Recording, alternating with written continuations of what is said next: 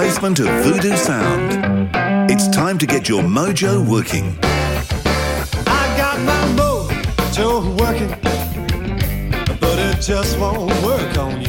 Hey everybody, and welcome to a very special edition of the Mojo Radio Show. It's a show that we have been looking forward to for many weeks since we had the okay to have our first official former Navy SEAL on the Mojo Radio Show. This is one not to be missed. We're going to get after it in just 1 second. For those of you who are new to the show, what do we do here? We just find interesting people like our guest today. We have a chat to them and we quiz them on what gives them their mojo. They may have it working in or out of work. We find out their tips, their tools, their opinions, their thoughts, their theories, their philosophies. Stuff that we can take, apply to our world to give us the mojo we need to have an awesome day. And driving the big red bus that we call the Mojo Radio Show onto the Mojo Radio Show Navy SEAL base here at headquarters. Mate, how did you get that through the guards at the front of our base today? That's what I want to know. Oh, I don't know. I just painted it green, actually. It's the big green bus this week. Camo. With camo. We're in camo. We're in camo gear today. That's right, exactly. Private Robertson reporting for duty, sir. Stand up straight, suck in that gut. That's right, stop slouching. The Mojo Radio Show. We don't take ourselves too seriously. Oh, thank God. Now, let's get into it. I'll give you the backstory, kids. Going back a number of months ago, I listened to one of my favorite podcasts on my iPhone, and I do all my training to a guy called Jocko Willink. He has a podcast which has had a very imaginative name called Jocko Podcast. It's on iTunes. It's a massive, massive show, and it's run by a former Navy SEAL who spent 20 years in service. A number of weeks back, maybe a month back, he interviewed a guy called Andrew Paul, who is also a former Navy SEAL.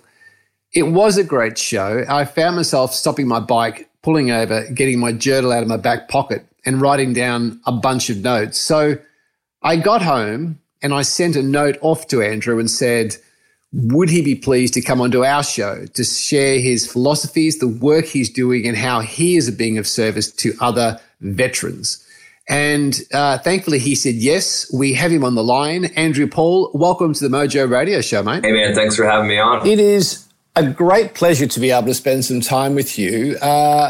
Just to start us off, mate, can you give us a summary of your journey? We'll start with the SEALs, and there's a lot we want to talk about. Can you take us through your journey as to getting into the SEALs and why you chose that career? Sure. So I've always been kind of an adventurous kind of guy, and even as a kid. And I'm also the type of person that, tell me something like that I can't do, and then I want to show you different. And so, as a kid, people say, oh, you could never be a Navy SEAL, and in fact, I got the idea, I probably saw a movie and thought it was cool. And that's kind of how it started as a childhood kind of interest. But then as I grew up and became a little older and started to seriously think that might be something I want to really do because it looked really cool. I love shooting guns. I love being outdoors. And that just looked like, and I wanted to defend my country. I wanted to fight for people who couldn't maybe defend themselves, and so then I just wanted to be part of the best. At the time, that's what I thought. Oh, the SEALs are the best, so that's what I want to go for. That's kind of how it started as a kid thing, right? But then, people told me, oh, you could never be a SEAL. I'm 5'7", 150 pounds, was a small guy.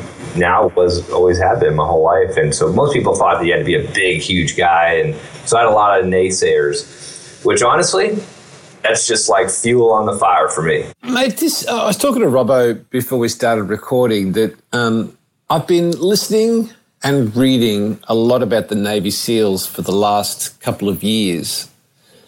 And I must say I'm really enjoying it and getting a load out of it. But I'm curious for your thoughts on, is there a sudden interest in the SEALs, what they do and how they do it? It just seems that in the last couple of years, there's more and more information or insights that we can get a hold of as people on the outside world.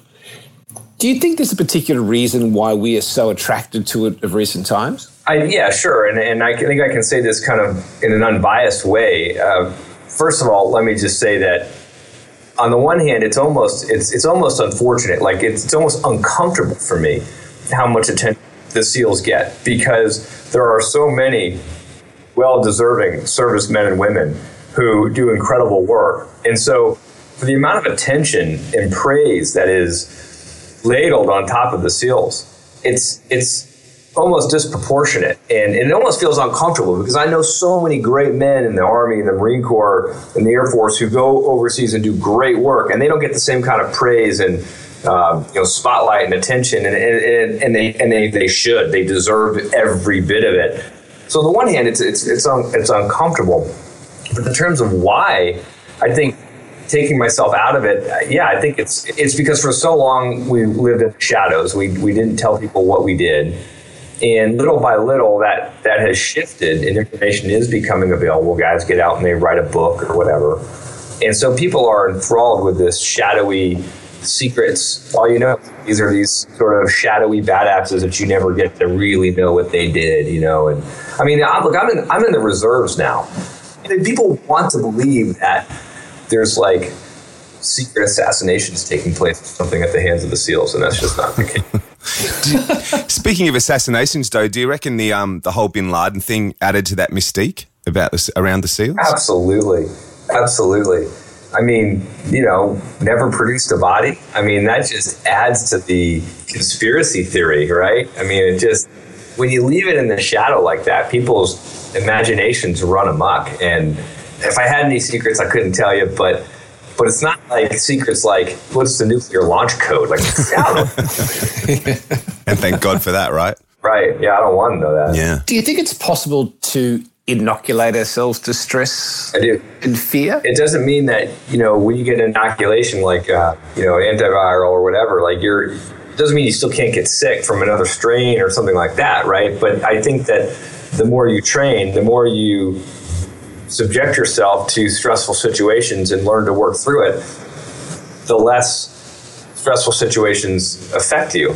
And I think that's where you really see a very big difference in people and how they respond or react to tumultuous situations. I think some people may naturally be able to relax better than others, but I definitely think it can be trained to analyze the situation and then respond rather than reacting and losing your shit just because something's going down. In a combat situation and or in your day-to-day life in the mortgage industry, Andrew, do you have a practice that you go through to bring you to the moment? Well, I think for that, I mean, it's one thing to talk about combat, and it's another to talk about daily routine in the mortgage business. I think the bigger issue is to have routines and habits. And,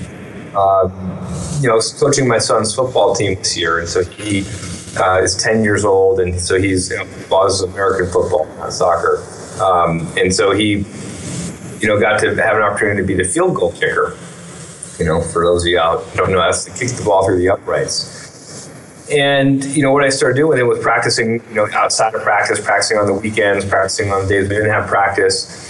And the important thing that I did with him was that I said, look, get it down the way you want to do it, and we can do it the exact same way every single day.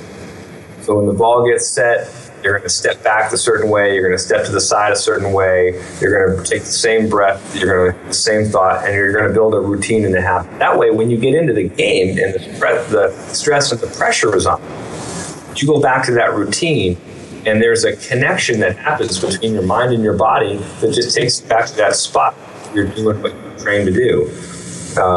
So I think routines help do that. I coach one of my kids' rugby union teams over here, and I guess you'd probably agree with me. I mean, I've never been in combat, but I reckon sometimes I'd rather be in combat than be coaching 10-year-olds.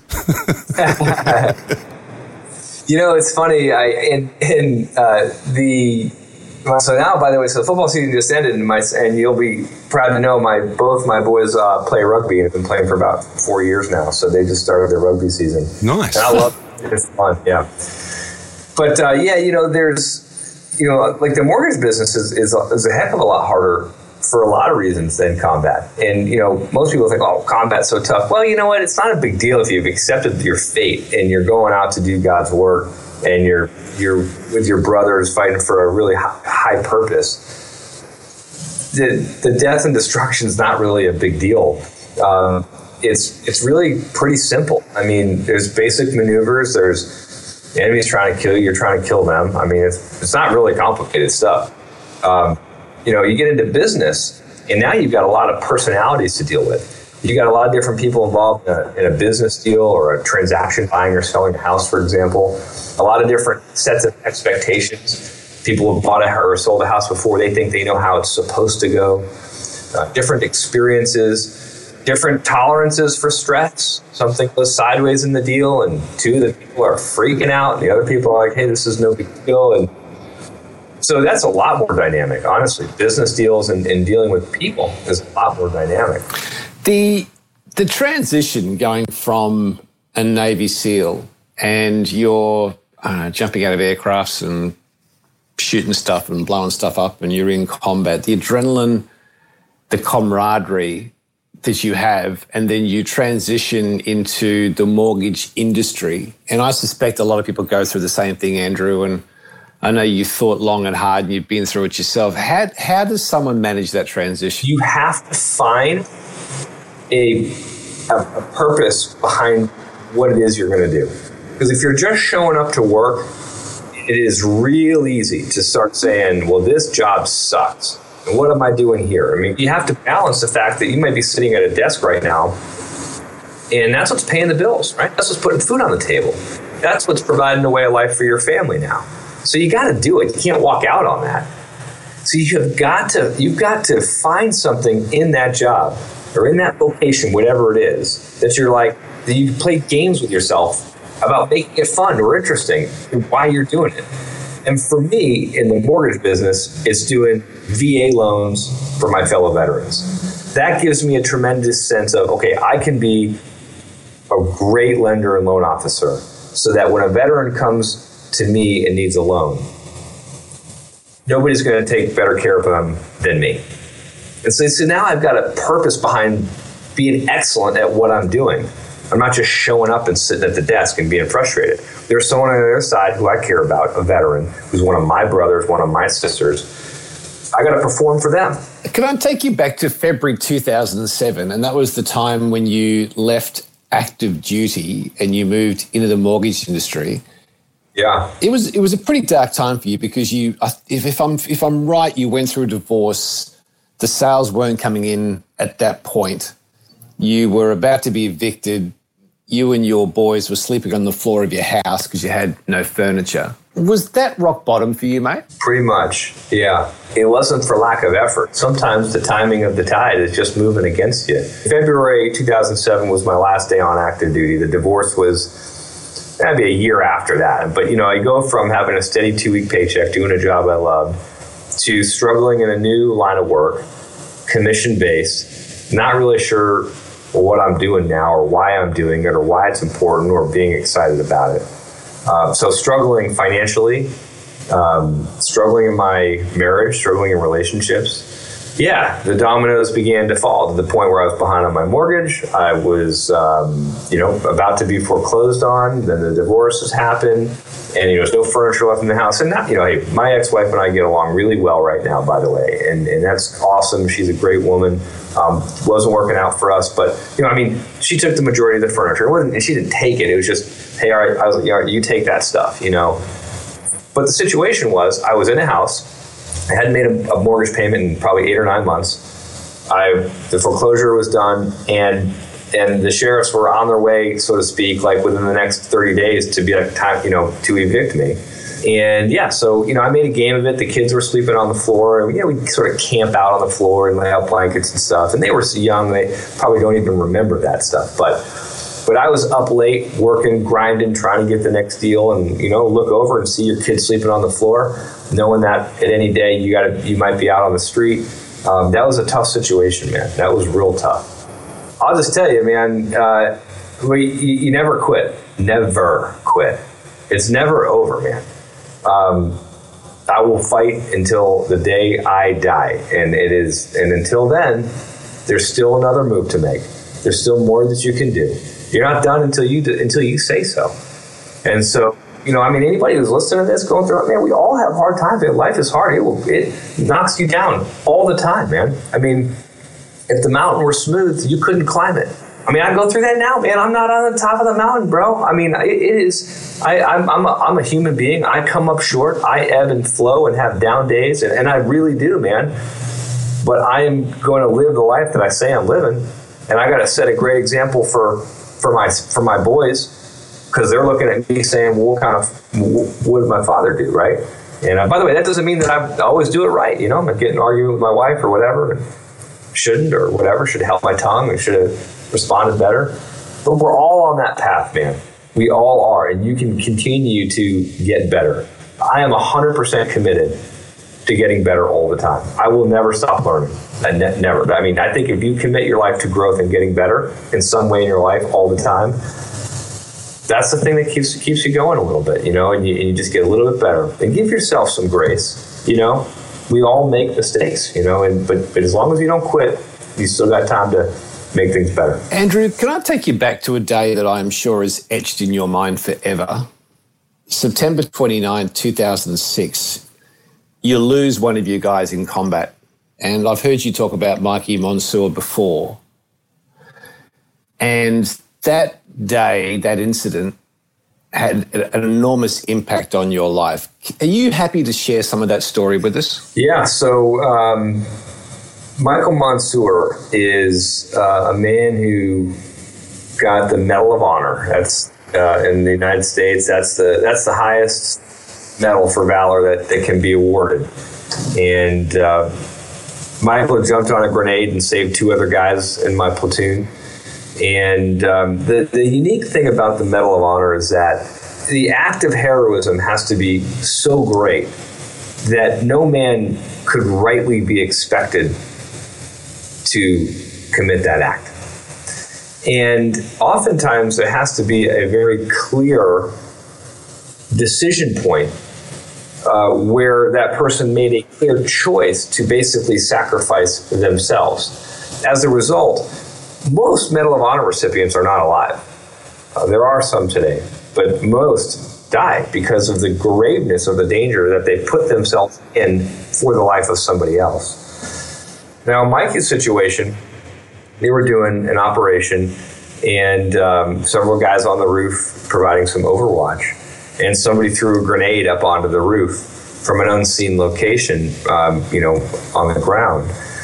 And the way Mike and two other guys were positioned, the other two guys did not have an out. They were wedged in between like an air conditioner and other trash and maybe a radio thing that was on the roof, and they were wedged in. Mike had an out because he was in the middle, and the stairwell leading up to the roof was right behind him. He could have turned and dove down that stairwell or taken cover. So the other two did not have an out. Mike did have an out, but Mike is the one who the grenade hit him in the chest, landed at his feet, and he jumped on the grenade, smothered and absorbed the blast, and saved the two other guys. An incredible act of heroism. For me, I'm humbled just to say that this was a guy who I served with. This is a guy who was in my platoon, and it was amazing to see men like Mike and many others who made incredible sacrifices and put themselves between danger and their brothers. Mikey Monsoor is the hero in my family. It's not Justin fucking Bieber, We need to decide who the heroes of our society are. Who are we going to lift up as examples for our children and say, this is the kind of man you want to be like. And so in my family, my boys have been raised with stories about Mikey Monsoor because those are the kind of men I want to raise. Does Mikey's memory drive you, mate? Is that something that in the back of your mind helps get you out of bed every morning at 4:30 to get after it? Sure, man. Absolutely. I mean, when you have a friend who dies, a brother, there's all kinds of emotions that you can go through. And one such emotion can be a bit of survivor's guilt and wondering, if there was something else you could have done. And, I was not on the roof the day Mikey was killed. And I have some regrets about that. But I also trust that in God's grander plan, there is a reason I wasn't. And so I wasn't on the roof that day. I was home to my newly born son, Gunnar, who was born on that deployment. And just the timing of it, that was like the last mission before everybody went home. And so I went home just a couple of weeks beforehand for Gunnar's birth, which I missed ultimately. But, I have to believe that those of us who made it through that deployment, or anybody for that matter who has survived something, you have to ask yourself, why was I spared? Why was I spared? And for me, Mikey's legacy drives me. I think of the sacrifice he made. And one way in which I can honor his legacy and his sacrifice is to make sure that my actions today, my work ethic, how I carry myself, how I follow through on my commitments, they honor the man who sacrificed so that I could live. And if you've been spared, are you squandering the life that you've been given? And I think for those of us who brush so closely to death, it brings us even closer to that thought of, wow, I was real. But even if you're somebody who never went to combat, just think about how lucky you are. You have a gift that Mikey will never have, and that's life. And so what are you doing with that? What are you doing with that time? Are you sleeping in and squandering it? Are you enjoying it? Are you spending time with loved ones? Are you getting into your job and into your work and pouring yourself into it so that you can put your name to that work and say, I'm proud of that. And it's something that you can be proud of, and that it's great work. Or are you just sort of putting together shoddy stuff? Are you doing just enough to get by and punch the clock and get home? Well, what's exciting about that? That's a waste. If you ain't going to do it right, don't even bother. Instead, I'd encourage you, if you're doing some job right now and it's not super exciting, just find a way to do it to the best of your ability in every little detail, even if it's small or a simple thing. Do it well. Do it so well that someone looks at you and says, wow, that guy does good work. He's all in. He's committed. He's an attention to detail person. He cares. He makes a difference. Anything we give this guy to do, we know will be done well. You mentioned Gunnar, your son. Let's transition to kids for a second. What sort of stuff are you doing today, Andrew, with your own kids to help them grow up to be the best they can be? Well, I don't give them much slack, I can tell you that. But it's all with love, like they know I love them, like 100%. I mean, I'm not a drill sergeant with them, but I demand a lot. I don't let them I hold them accountable, right? I demand excellence from them, and I'll tell them, like, look, I'll give you an example. My older son, Tristan, he played American football for a couple years, and then he's 11 now, so he got halfway through a second or third season and is like, I don't want to do this anymore. It's not fun for me. And he wasn't getting a lot of playing time, and the coach was kind of a douchebag, and so. And I get all that. So, here's the deal. You're going to finish the season. But Dad, I don't. Hey, you signed up. You committed. You're going to finish what you start. All right. I know it's not fun, but finish the season. And when that's over, next season you don't want to play again. That's fine. Well, so we finish the season. Next season rolls around. He's excited. The friends are all joining. He wants to sign up. All right, great. So he signed up. A couple weeks into it, maybe a month and a half into it, wasn't so keen on finishing out. But guess what? He had to finish the season. So I don't let them quit. And now the next season rolled around. This one that just ended. And he's like, we're coming up. He's like, Dad, I do not want to play football. I'm like, okay, now here's the difference. I do not say, you have to play football. Hell no. I'm not going to force football down my son's throat. Hell, I didn't even play football growing up. The lesson was you're going to finish what you started. So if he put his foot down, he's he can make his own decision. I don't want to play this season. Okay, that's fine. If you tell me you don't want to play football this season, you won't play. That's fine. But you're not going to sit at home and play video games. So guess what? He got on the water polo team. So he's going to practice. He's playing water polo. I think kids really need to be active. I think it's extremely important for their physical, mental, and emotional development. You've got to, especially boys, they got so much energy. They've got to take that out on the field or in some sort of physical activity. All boys, by the way. And so he had to do something. So that was one lesson there. Another lesson, my older son Gunnar, he had to do a presentation, a public speaking speech, 10 years old. And I think it's great that the school is doing this. It's like a big thing. And he knew weeks in advance when his date was. His date was Monday, by the way, 2 days ago. Guess what? He forgot. Well, let's just say Monday night was a really late night with Dad.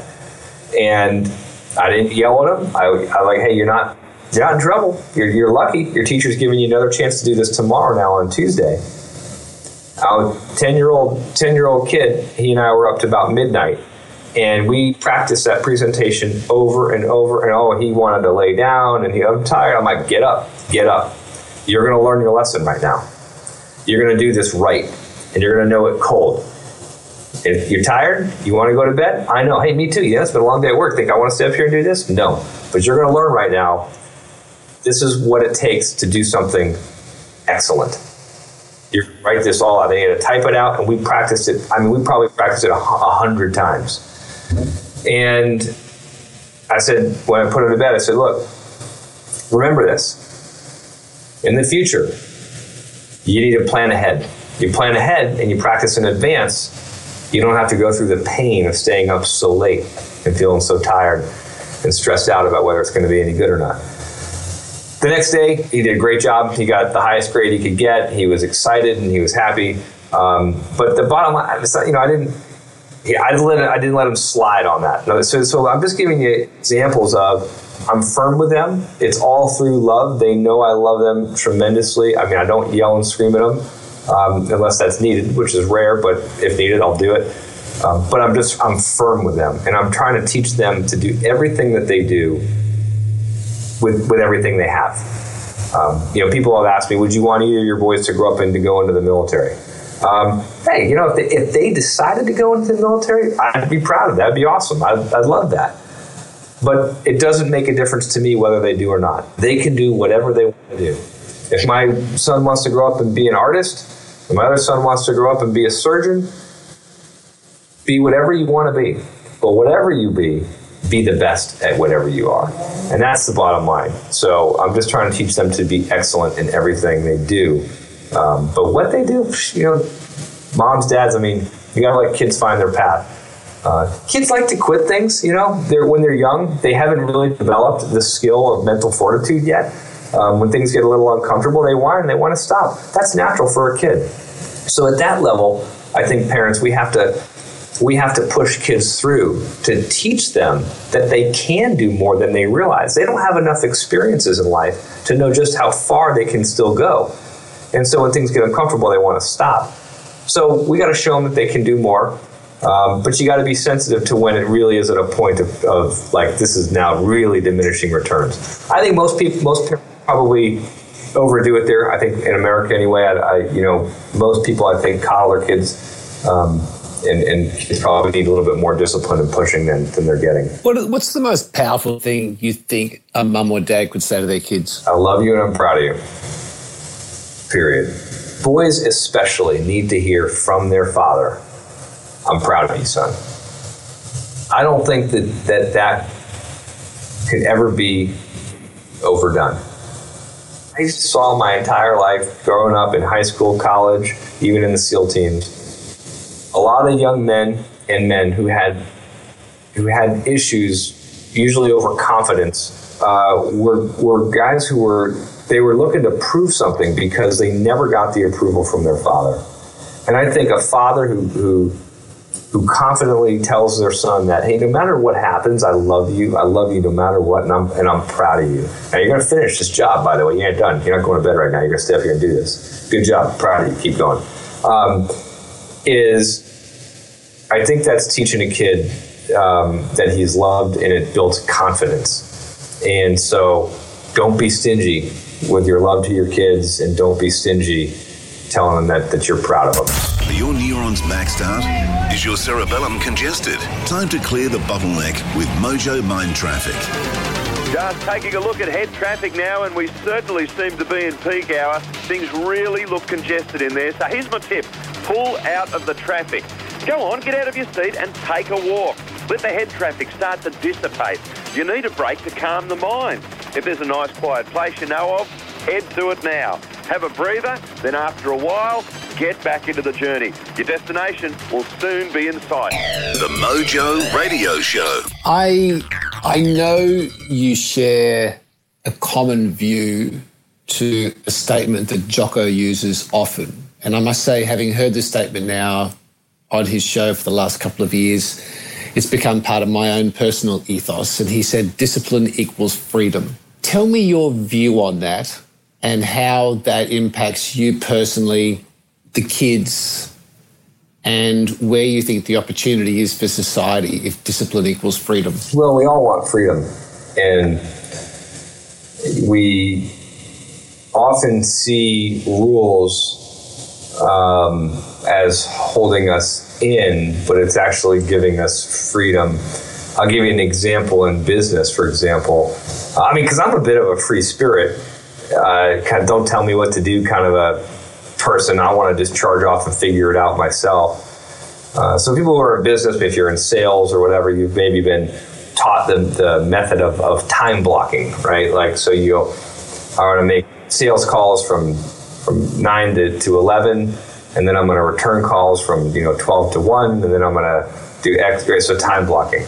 I'm going to tell you, for years, I felt that time blocking was too restrictive, and I just rejected time blocking as I need to be more dynamic in my day. I need to be able to handle things as they happen. And time blocking, well, let me tell you, 9-10 years into business now, time blocking is a discipline, but it gives you the freedom to be able to have more capacity. Because the reality is that if you don't time block, then everything's just a big chaotic mess. And you're not organized. And now you're constantly reacting to things as opposed to setting specific time aside to devote to a specific task and giving everything you have to that task for that period of time. You pour yourself in more, just more intentionally to what it is you're working when you blocked off the time. And so time blocking is an example of that. It feels restrictive, but in reality, it creates more capacity and more time in your day, and therefore more freedom to go do what you want to do. After you've been disciplined enough to block off this time, I'll get a phone call from somebody. My assistant will say, "Oh, so-and-so's on the phone." I'm like, "I can't take the call right now. I'm in my time block for this right now." Now, not to say that there isn't some emergency exception or whatever, but you got to be really disciplined in saying, "Hey, I'm not going to get distracted and go off to answering emails from 9 to 10 when I've said that between 9 and 10 is my sales call times," right? So that's just an example. But another one is in health. We want the freedom to eat whatever we want. Hey, that cheesecake for dessert looks really good. But if you eat too much cheesecake and you start getting high cholesterol and high blood pressure and become obese and maybe start to develop type 2 diabetes because you don't have the discipline to say no to sugar, then that's going to create other complications that are going to it's going to restrict your freedom, right? You're not going to be able to go do other things. You may not be around to see your grandkids be born. You may not be around to see your kid graduate from college if something were to happen, So if you want to live a long, healthy life and be able to make a greater contribution to society or just be there to enjoy other things that you want to enjoy, then you got to have the discipline to say no to things that you know aren't good for you in the long run. So it's a contradictory term, it would appear, but in reality, it's discipline creates more freedom. I'm curious about leadership, and I know you would have been in combat situations with some amazing leaders, and I suspect in the business world you are coming across amazing leaders. With the people you serve with, the people you know, the people you've observed as a learner, how important is being humble for a leader? Would you say that's one of the great attributes of the leaders you most admire? For me, yes. You know, there's lots of different kinds of leaders, and people can find themselves or work their ways into being in a position of influence, but don't confuse that with being a leader. I think humility is extremely important. For me, it's hard to respect somebody who's not humble. I can respect their accomplishment, I can respect what they've done, but it's hard for me to respect them as a person. And it's a fine line there because, I mean, obviously somebody who has achieved great feats, I mean, they deserve they deserve respect. I mean, incredible, right? I mean, they've accomplished something tremendous. You're like, wow, I mean, you got to respect that. Like, that's pretty good. That guy figured that out. Some guys do that because they have a bit of an attitude of arrogance to them. Like they walk around like, I'm the best. And, you know, it's one thing to have a mindset of I'm the best, or I'm striving to be the best, or I just believe I'm better than everybody and I can do this. It's another to walk around saying it to everybody. And it's just obnoxious, really. But some of the best leaders are the ones who are so capable, and yet they're not the ones who tell you how good they are. You know what I mean? Like it's like a quiet strength, and that's very powerful. You can bet Jocko doesn't walk into the room and tell everybody how great he is, but you find out how great he is based on his actions. I also think that how great a man is can be measured in how he treats other people. And so if you walk around treating everybody like crap and spitting on them or talking down to them or demeaning them or making them feel bad about themselves to make you look better, right? There's people who do that. That to me is not a great man. I've heard SEALs talk in interviews, and I've read about it, that there is, when information or a command is received, it's roger that. And you've said there's a humility and a respect in that reply. I found it really interesting. Andrew, can you just elaborate on that for me? Yeah, so I mean, in my last platoon there, it was a theme of how we responded. It was roger that. And so, you know, when somebody is, and so I started trying to teach this to the football team. The kids are a little young, but try to get them to all respond with roger that. Because, you know, when a coach or a teacher or an instructor is telling you something, a lot of times they're also looking to see, like, are you listening to me? And so just responding with roger that tells them, I've heard what you said. And so that's just respectful. That is respectful, just to acknowledge, yes, okay, I hear you. And then roger that, the way we used it was an acknowledgement and an acceptance of the instruction that you were receiving. And if you are truly open to instruction, you have to have a degree of humility if you're willing to be open to instruction. And so if you can't be humble, then you can't be open to instruction. If you can't be open to instruction, you can't get better. Like Lou Holtz said, everything in life is either growing or dying. So you're either growing or dying, or a marriage is either growing or dying, a relationship is growing or dying, a tree, a plant, an olive garden is either growing or dying. A business is either growing or dying. So what are you today? Are you growing or are you dying? And if you want to be growing, that means you have to be willing to learn and to get better. And again, to do that, you got to be willing to be humble. So when someone's giving you instruction, whether it be an instructor in the SEAL teams, whether it be a coach on the football field, whether it be a teacher, and you say, Roger that. Now, they may not know what that means. They're, well, what'd you say? You say, well, Roger that. I hear you, and I'm taking it on board. Gold, Gaz. Gold.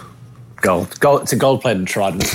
Andrew, speaking of which, the part of the Navy SEAL ethos, there was a line that I wrote which I thought was great. It said, in times of war or uncertainty, there is a special breed of warrior ready to answer our nation's call.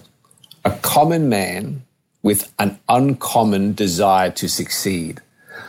What drives that uncommon desire? I believe that we are all called to greatness, but not everybody answers that call. And I think anybody who's listening right now, if you feel a tug in your heart, like I'm meant for something more, do not be afraid to lean into that. Pull that string and dig deeper. Don't allow that voice to quiet within and let year after year pass. You hear that little voice inside your head, a twinge in your gut, a pulling on your heart. We're all called. Answer that call. Because when you start moving in the direction of where you're called, now you're moving with the tide. Maybe you're unhappy right now because in reality you're swimming against the tide. And you feel it. It's gentle at first. It's just a subtlety at first. Investigate. Peel back another layer of the onion. I've always wanted to fill in the blank. I often thought I might be good at fill in the blank. Well, what are you waiting for? Go. Take a chance. Give it a shot. And somewhere along the line, somebody may have shamed you. Somebody may have made you to feel like, no, you're not supposed to do that. You're meant to do this. Or you're not good enough for that. Well, who says? Who are they? I would encourage you to take the risk. We're only on this planet one time. Go for it. Take a shot. I dare you. You've got nothing to lose. Except for a mediocre, gray, boring existence. So shed that and just peel back the next layer of the onion and dig a little deeper into that little faint calling that's going on. Maybe it's a hint. You probably know inside your heart where you need to go. But to answer your question about the uncommon man, these are all common men who felt a certain calling and they itched that scratch. Andrew, you're the sort of guy who lives with regret? No.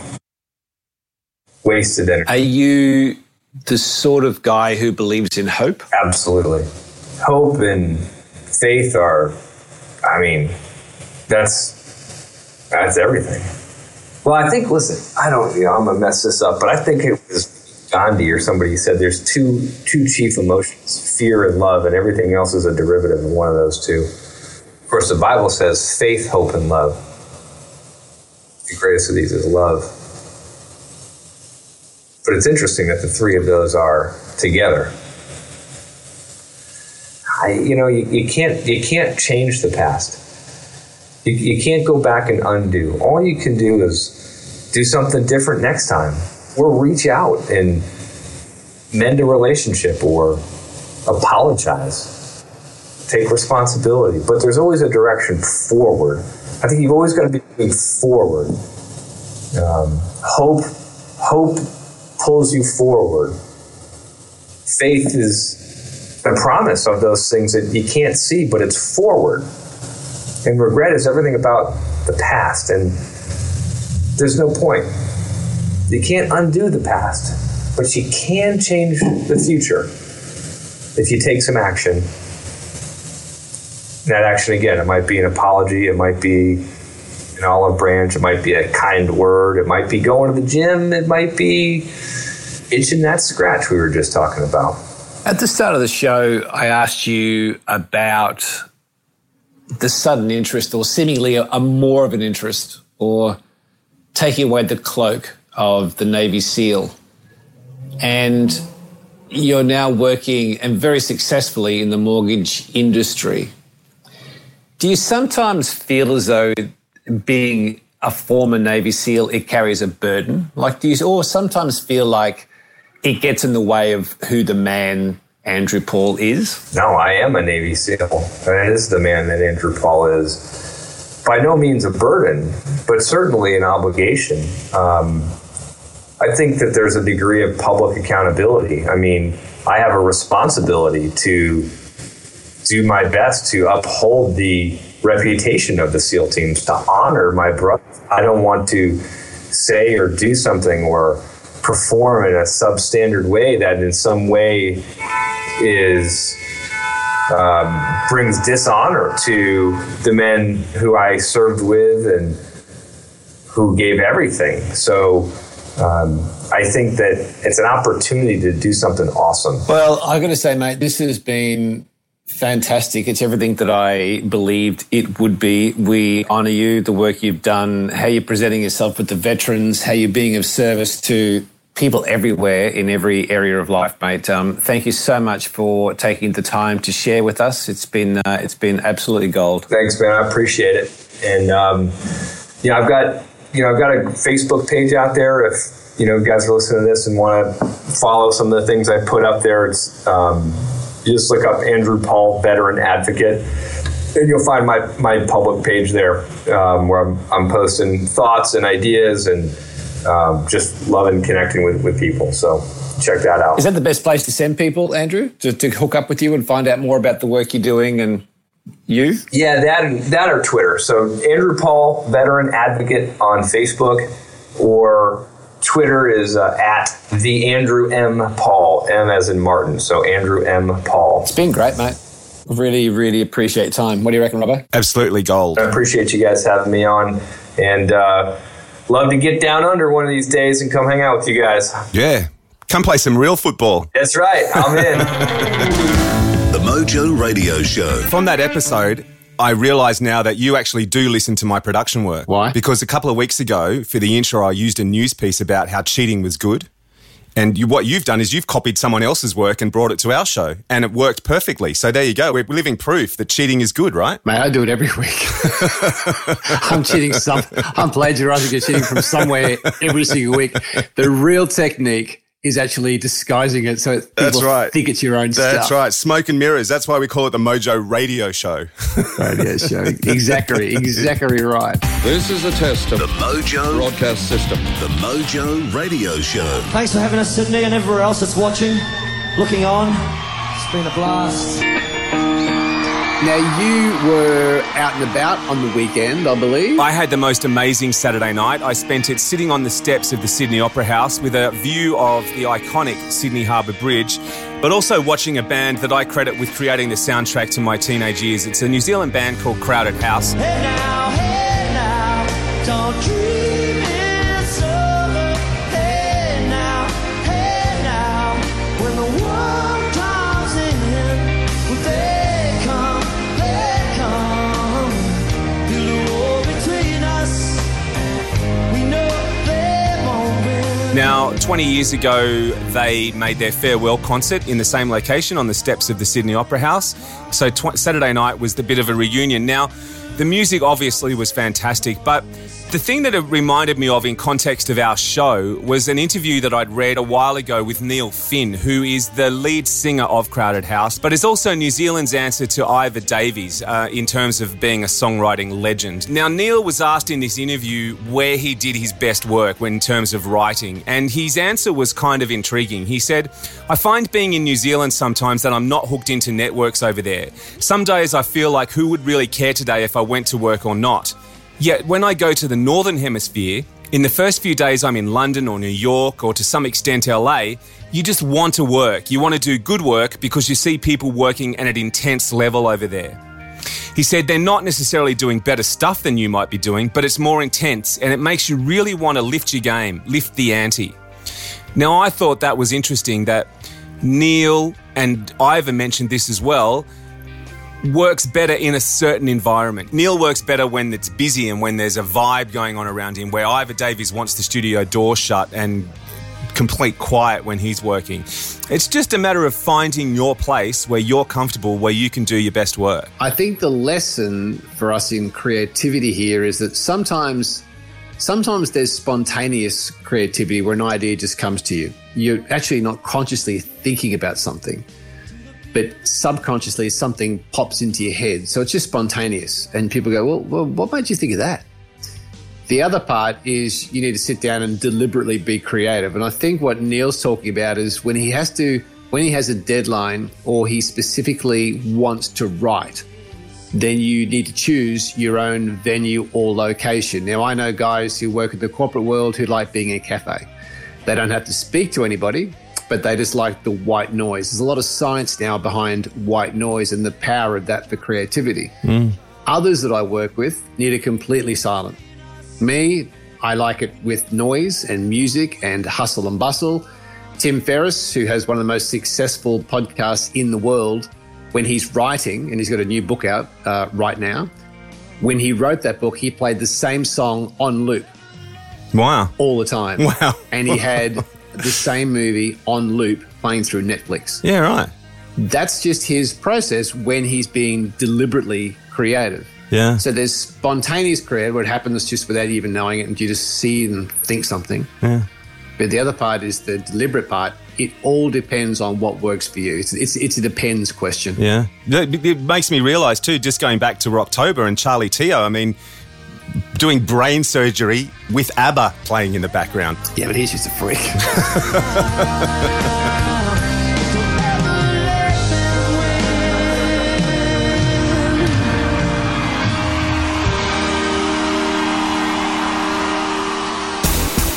Mojo Radio Show News. I say to you, you gotta have Mojo, baby. Yeah! News with a difference. Now, there is some very interesting research out that I think every employer should heed. There was a recent survey done of 3,300 employees across 14 countries by Dale Carnegie Training. Now, Dale Carnegie and his book, How to Win Friends and Influence People, probably one of the most influential self-help books of all time.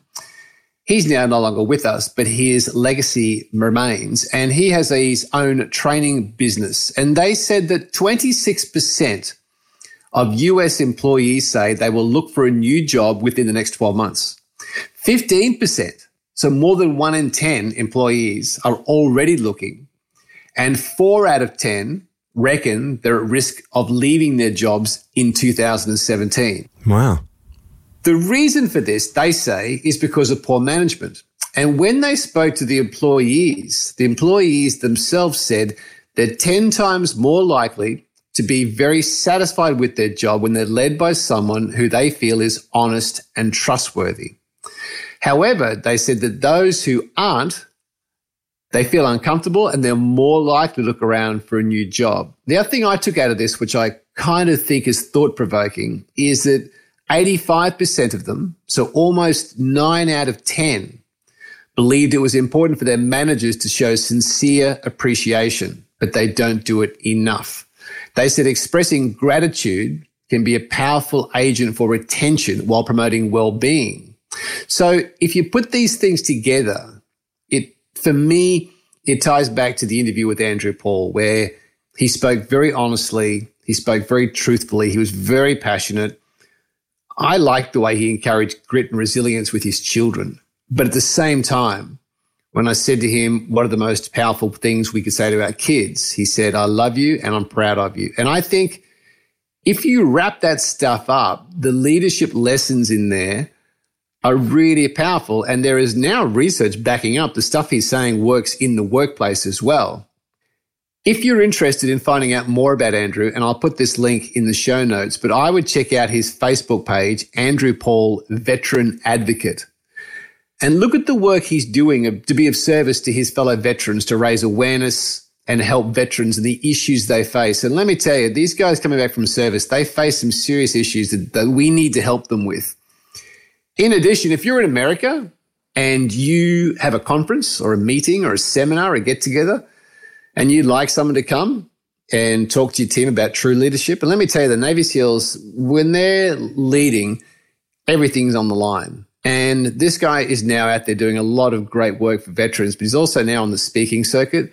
He's a good guy. Like, we really enjoyed chatting to him. He's very humble, but he's very truthful and honest. He's got some wonderful stories. He'd be worth looking up to get into your organization or to talk to your board of directors about leadership and stuff. So he was good. I enjoyed that. I really enjoyed it too. And what I took out of it, and something that I've been conscious of since we recorded that interview a couple of weeks ago, was that although I tried to show it, I never expressed it specifically to my kids that I was proud of them. I never remember saying to them, I'm proud of you. I don't remember doing that specifically.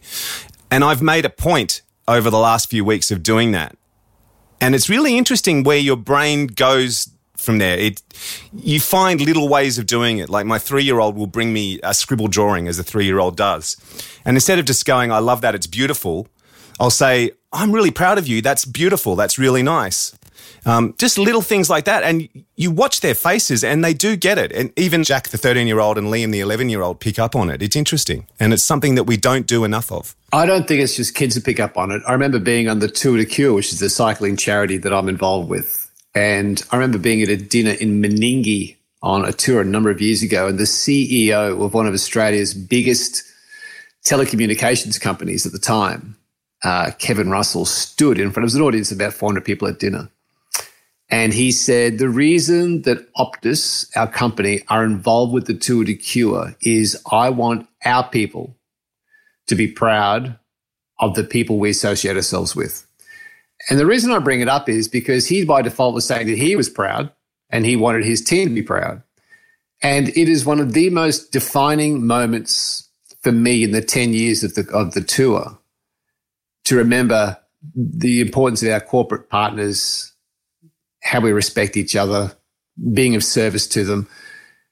And it was only because of use of that word. And it wasn't until Andrew brought it up. And I think it's that I'm proud of you. I think the other thing is it sort of breaks that, it breaks the cycle of just the next thing we do with our kids.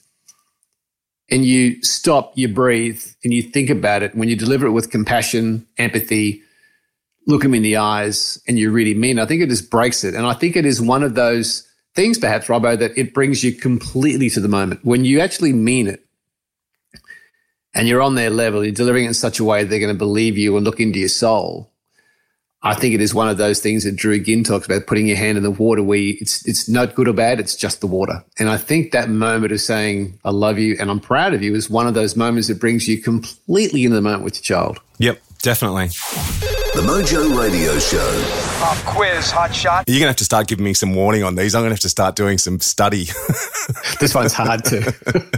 Even right. I would no way I would have got. Anyway, I'll try it. Okay, go. Here's the lyrics. A drowning sorrow floods the deepest grief. How long now? Until the weather change condemns belief. How long now? Anything? Look, tip of my tongue, but nothing. I couldn't tell you what that was. Not at all. So that is a song called The Saints Are Coming, and the song was penned and delivered by a Scottish punk band known as the Skids. They did the song many years ago, The Saints Are Coming. It was released as a single, but it never really went anywhere. It then got to 48 in the UK rock charts. Richard Robson was the vocalist for the Skids, and he said the song was written about his friend. And his friend had enlisted in the British Army and was tragically killed while he was serving in Northern Ireland. The lyrics depict the concept of despair using metaphors to compare bitter weather and the emotions you feel in times of tragedy. And I was looking for a song to tie back as a lesson. And I thought about Tate Fletcher, the week 1 of Rocktober, when I said to him, why is there a brotherhood in the Navy SEALs or in jiu-jitsu or people who have survived cancer? And he said it's that commonality of suffering. And I thought the lyrics in this song it's just a nice metaphor for that commonality of suffering. Then I looked a bit deeper into the song, and Green Day and U2 covered the song, but the lyrics had a whole new meaning. Hurricane Katrina smashed New Orleans and it caused catastrophic damage. And the guys from Green Day and U2 wanted to do something to help out the city because New Orleans was known as an innovation center of music. So the guys got together, did a remake of this single and did a big gig. And all the proceeds went to Edge's Music Rising Foundation. And all the music was used to buy instruments to put them back into the hands of the scattered musicians who'd lost everything when Hurricane Katrina smashed New Orleans. So to me, the song has got a lot of lessons in it, but the Navy SEALs, the way they approach leadership is all about being of service. And this song was penned and done to be of service to those who served and those who went through hardships during the hurricane. So here is U2 and Green Day, The Saints Are Coming. We're out. Roger that.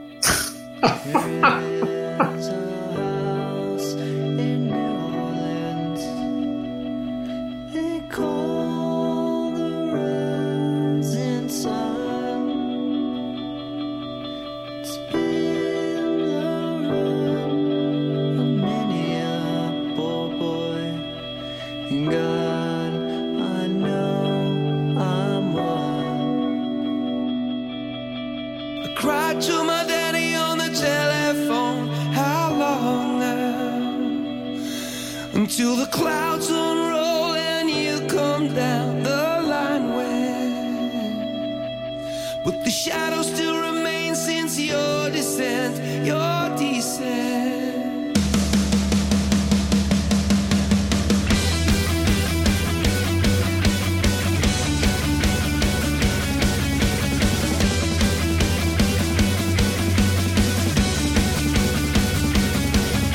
I cried to my daddy on the telephone. How long now?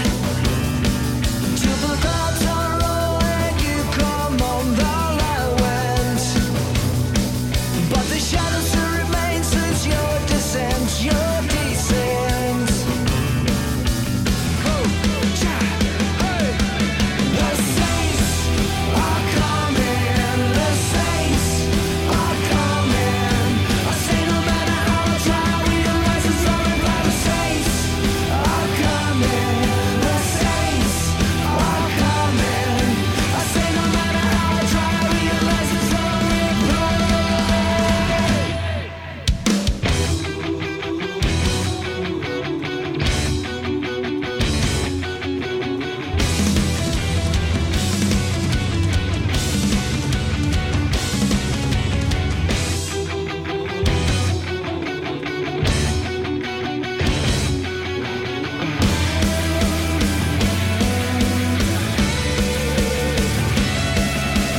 drowning sorrow floods the deepest grief. How long now?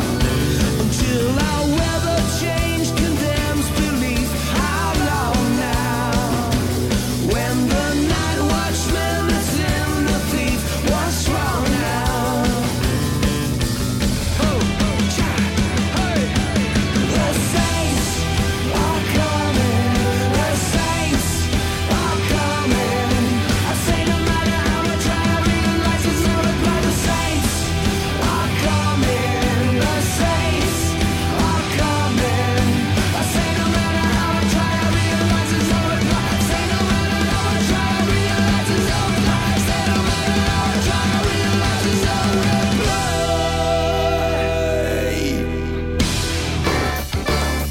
The Mojo Radio Show is produced and recorded in the studios of Voodoo Sound. For more tips and tools to get your mojo working, check us out on Facebook at The Mojo Radio Show or online at themojoradioshow.com.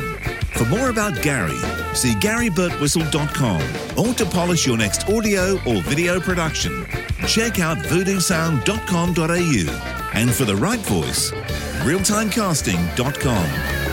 Andrew Peters speaking. See you next time.